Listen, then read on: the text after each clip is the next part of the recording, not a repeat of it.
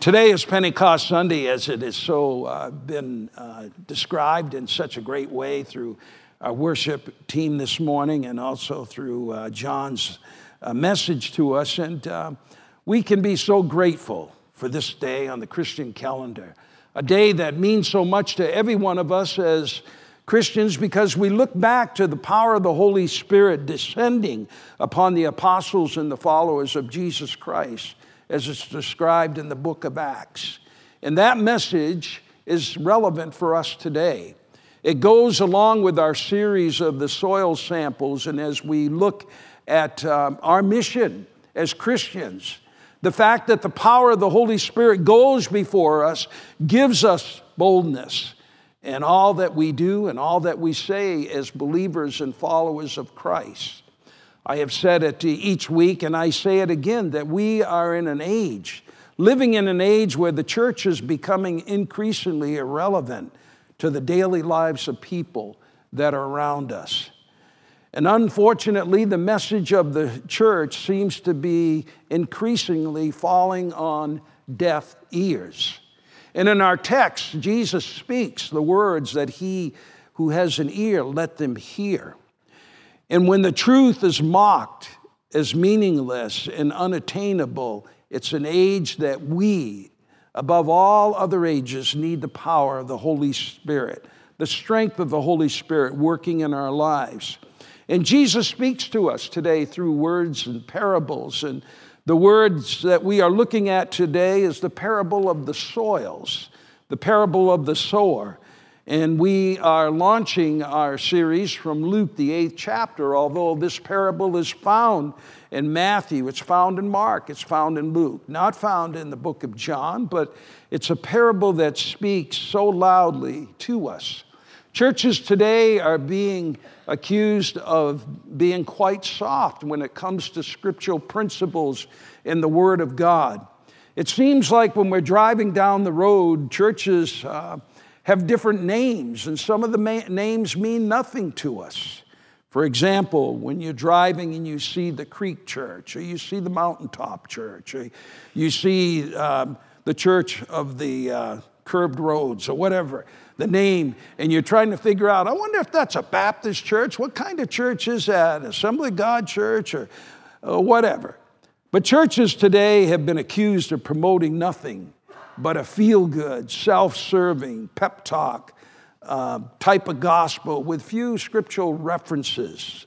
And there are churches that do misapply scripture and apply it to situations to make people feel good.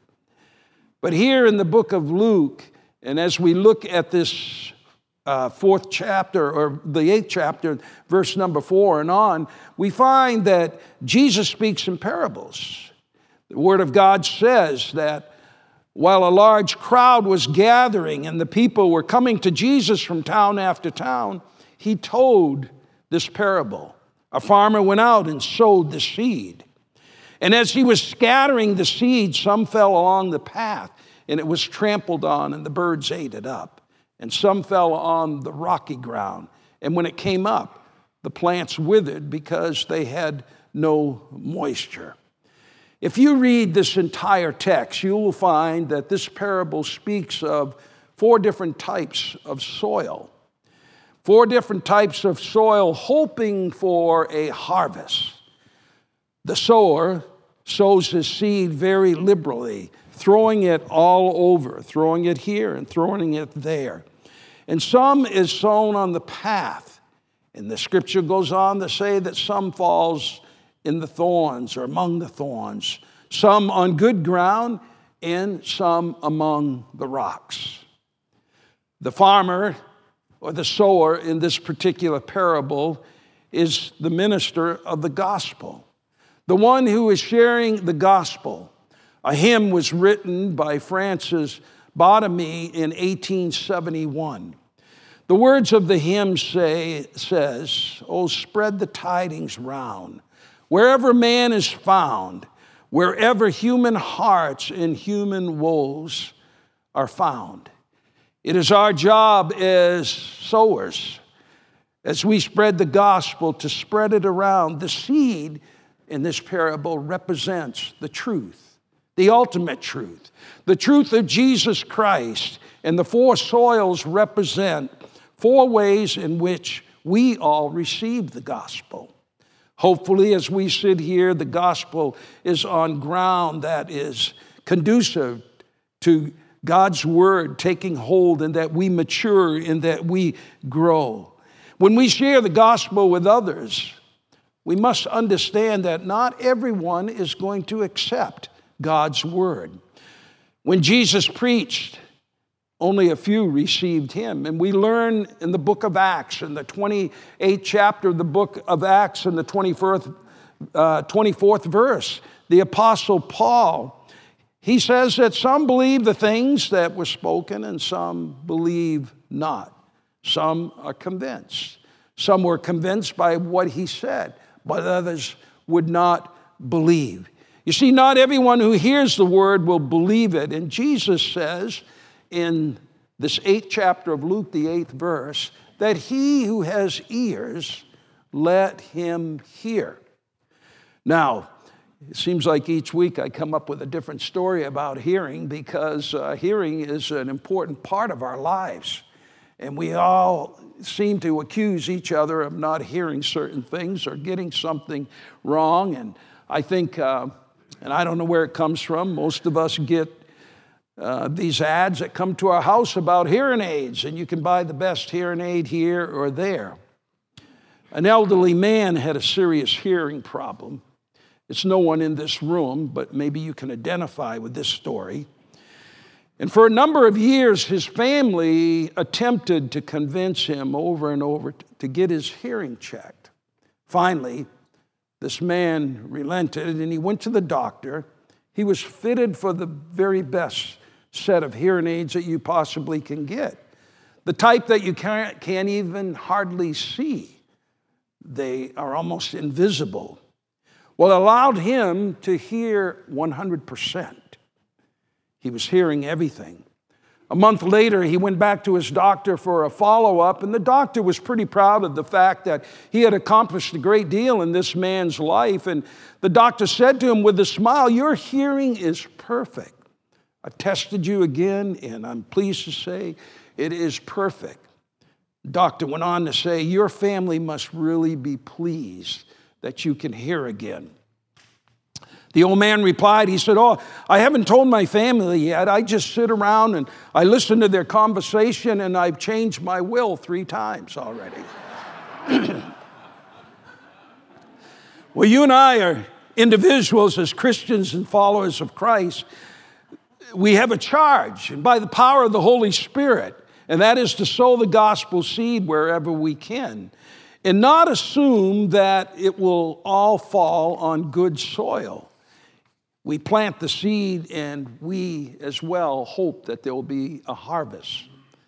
I want to thank you for your encouragement from week to week. And this week I received an email, or I received a note from an individual.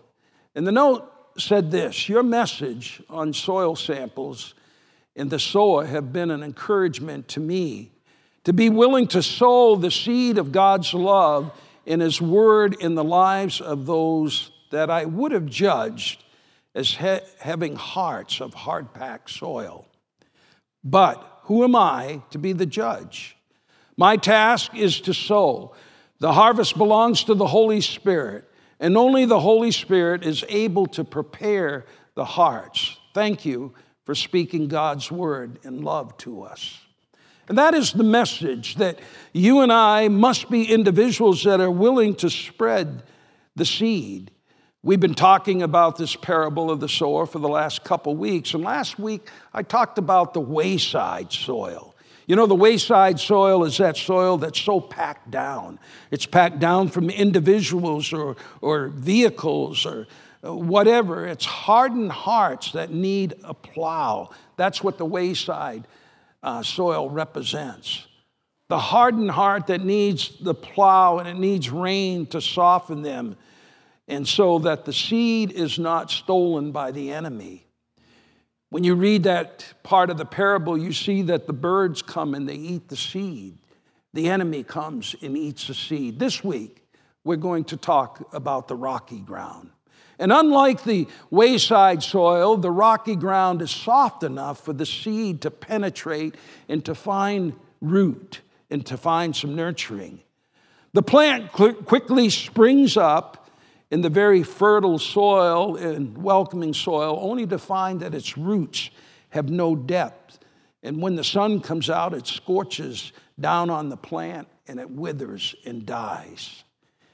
The need of the wayside soil is a softer heart, the plowing and the rain. But the need of the rocky soil is actually deeper roots, that our roots go down deeper. Rocky hearts receive readily the wonderful counsel of God. The rocky soil's ears perk up when they hear, and their hearts perk up and resonate with the word in the heart of Jesus' message. And with joy, the rocky soil heart accepts the call. But when tough times come, difficult times come, when the demands of life come upon that individual, and those tough times come along and demand their time, their energy, their emotions, and when things become uncomfortable, that particular individual tends to return to the old ways of life. And the sower of the seed has some that falls on the good soil eventually, but it would not fall there if it was spared. The sower just sows and sows. And when we look at this parable, we think that this person is pretty reckless. This person is wasteful. You may see a great work in those that you share the gospel with, but we must be aware of the person that has the heart of the rocky soil. This is the one type of soil that appears hopeful, but in fact, that individual is destined to die. And when I read this parable, there is one type of soil that fascinates me more than the rest, and it happens to be this type of soil. The seed that is sowed among the rocks. I want to point out at least 4 characteristics this morning. 4 characteristics that are unique to the person that Jesus refers to as the rocky soil convert. First of all, the rocky soil Christian, a convert, receives the word of the gospel with joy in his or her heart. In that 13th verse of the 8th chapter, you see those on the rocky ground are the ones who receive the word with joy. When they hear it, but they have no root, and they believe for a while, but in time of testing, they fall away. You see, in all 4 soils that are described in this parable, the one thing that all 4 of these soils have in common is the fact that they're heard. The person hears. You see that word that the person hears the gospel, and they all receive the word, and although some receive it poorly, and they receive it nonetheless. And there are some people that are content to do nothing more than just to hear the gospel of Jesus Christ. But hearing is not enough. James tells us to be ye doers of the word and not hearers only. Jesus Christ said himself, but everyone who hears the word of mine and does not put them into practice is like a foolish man who builds his house upon the sand. This isn't the only place in Scripture that we see the danger of disregarding the word of God once it is heard. You see, merely hearing the truth won't set you free from sin. The shallow soil hearers receive the word gladly.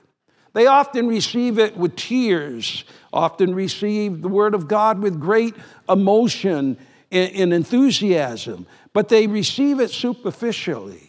And like a seed that falls on a spoonful of dirt on a large rock, it has enough soil to cause it to sprout, but certainly not enough to grow and produce fruit by which people will know us as Christians. How the rocky soil convert receives the word? Well, first of all, the Scripture says They receive it with what? Joy, happiness. They receive God's word with excitement. In the past years, I have gone sailing several times a year with a friend of mine, Richard Hammer, who is the legal advisor for the Assemblies of God. Richard is a man that is a good friend of mine, but he's quite predictable. You see, Richard, we always meet at the same place when we go sailing. We meet at the same time. He is always the driver, and he takes the same streets. And as we approach Stockton Lake, he drives across a park. It's the Corps of Engineers Park, and he crosses a dam there. When he crosses the dam, he always says the same thing.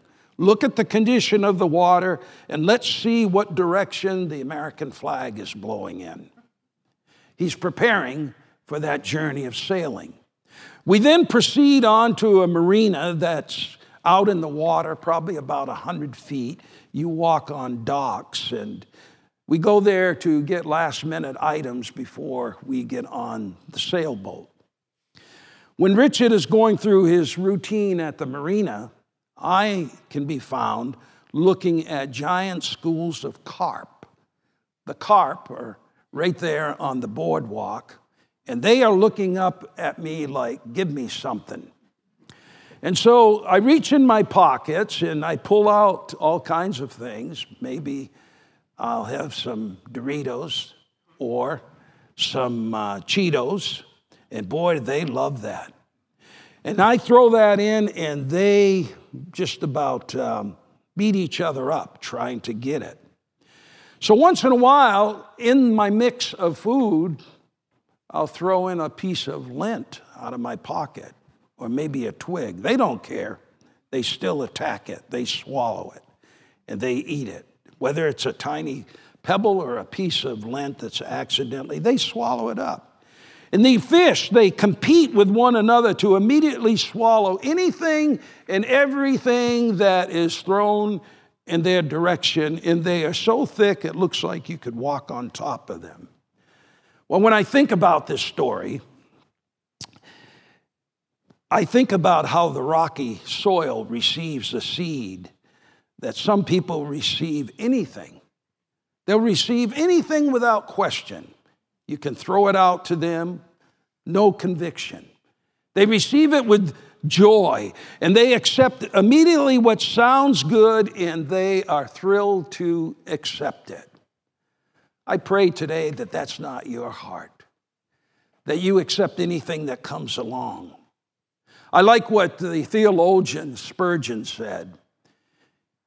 He once said, and I quote this, "Swallow the pill with their eyes shut, caring not whether it's God's truth or Satan's lie, salvation, redemption, everlasting life." Who wouldn't want that? But they count the cost, and before they count the cost, they say, "Count me in." It's important to count the cost when it comes to our relationship with Jesus Christ.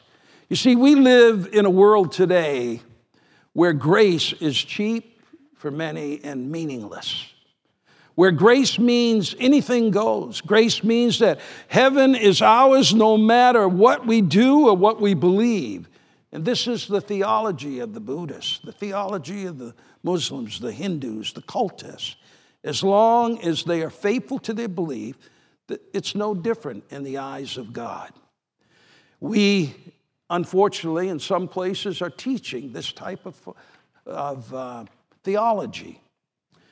I'm dealing personally with issues that are from the pits of hell. And the world is tough today, where we must love the people but dislike what they are doing and be upfront and not compromise about it. To have a godly influence as long as we possibly can and sow the seeds of righteousness in the hearts of individuals. Some may recognize that Jesus says, "No one comes to the Father except by me," but others question that. Did he really mean that? In rocky soil, the idea of love and forgiveness comes pretty easy. It's a great idea. But the thought of sacrifice and responsibilities causes the rocky soil person often to look in the other direction and go back to what they have come from. It's like schooling fish. They tend to think that they're safe in numbers. And I'm part of a norm. I'm part of the crowd, so I'm okay. In Alaska, and this church has made a great investment in Alaska at the children's camp. And once again, they're asking us to come back because they have made it through COVID and they've made it through some earthquakes. A native Alaskan once told me, when you're out walking, watch out because there's bears. Matter of fact, in most gas stations and gift shops, if you have a dog or an animal, there's bells that you can put on their collars to scare the bear away if you're walking through the woods. It's a little discouraging when you hear that kind of lecture about going out and walking. You see, when walking there, you don't have to be faster than the bear that you may come across. You just have to be faster than whoever's with you. And when we run in crowds, we want to be like everyone else. And there's an inner drive to be the same, to look the same, to act the same, and be accepted by all. Herd immunity, herd mentality. We want to be accepted more than, in some cases, than we want to be right. And so we live in two worlds. The person that has that rocky heart, the world of the Christian and the world of the secular. So first of all, we see that the rocky soil Christian receives the gospel with joy. And secondly, the rocky soil Christian has no roots. The scripture tells us, as Jesus shares this parable there in the 13th verse, those on the rocky ground are the ones who receive the word with joy, and they hear it, but they, what? Have no root. They believe for a while, but in time of testing, they fall away. Some people are not deeper spiritually because they just don't want to be. It sounds nice, but in practice, our heart or their hearts are simply unwilling to give up the toys to set Jesus Christ on the throne of his or her life. In truth, that individual wants something for nothing. And Jesus says of our conflict with the world, what does it profit a man if he gains the whole world and he forfeits his or her soul? Keep trying to fit in, and you may even make it sometimes, but at what cost? We must pick up our cross and follow Jesus.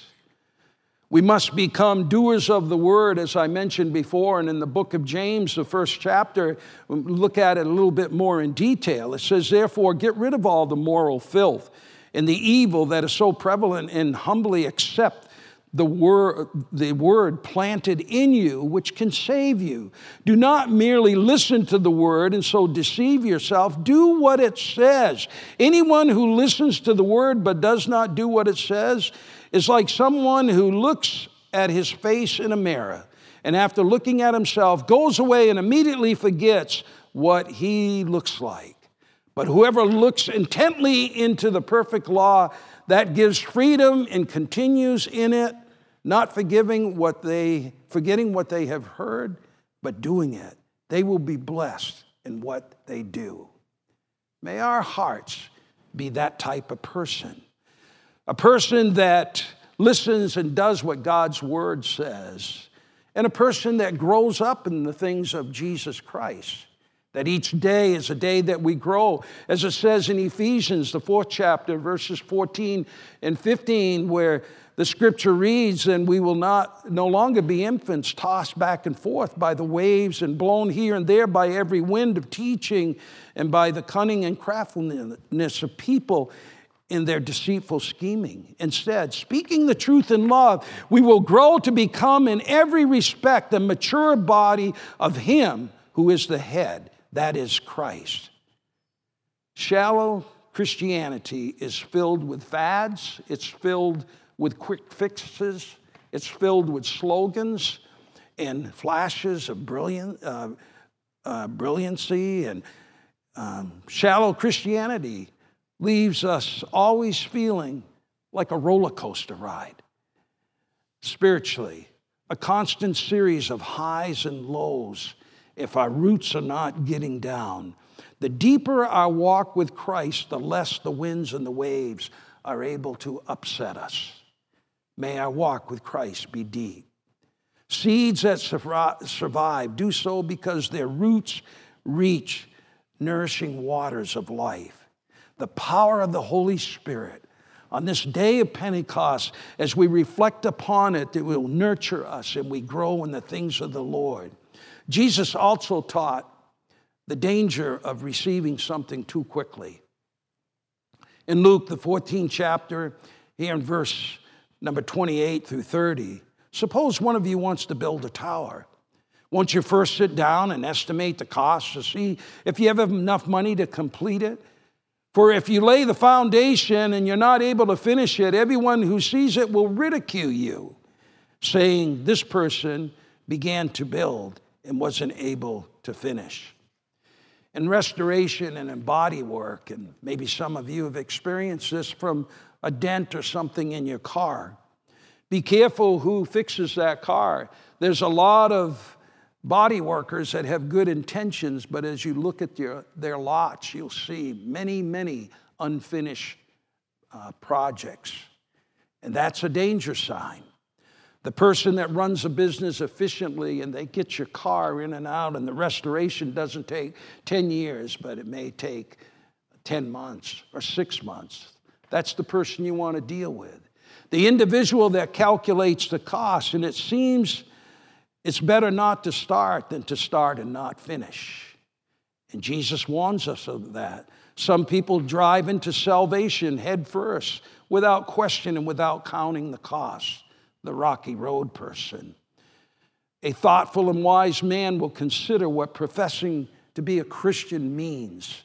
That you and I take up our cross and we follow the Lord. Do you really want to pick up the cross? Do you want to be a faithful Christian for the rest of your life? Commit to it. Be a person that calculates the cost of following Jesus Christ. Just like a contractor who considers what it costs to start and to finish a building. It seems like national news, maybe worldwide news. There's an interesting element that's taken place, and it's on Route 76 west of Silver Dollar City. It's a development that started, and the title of the development was Indian Ridge Resort. It's a half-built neighborhood that's heard about all through the internets. Big, beautiful shells of mansions, a whole subdivision filled with them. The roads are collapsing. Grass is growing up through the pavement, what little pavement is left. Huge houses sit with weathered plywood skins. Why? Because the builder didn't consider the cost of what it would take to finish such a project. And I suspect that he thought it was a great idea and jumped into the opportunity to begin, but didn't consider all the red tape, the trials, the money, and for sure, the 2008 building crisis. All the things that it would take to finish, but now it sits as a ghost town, and it's talked about.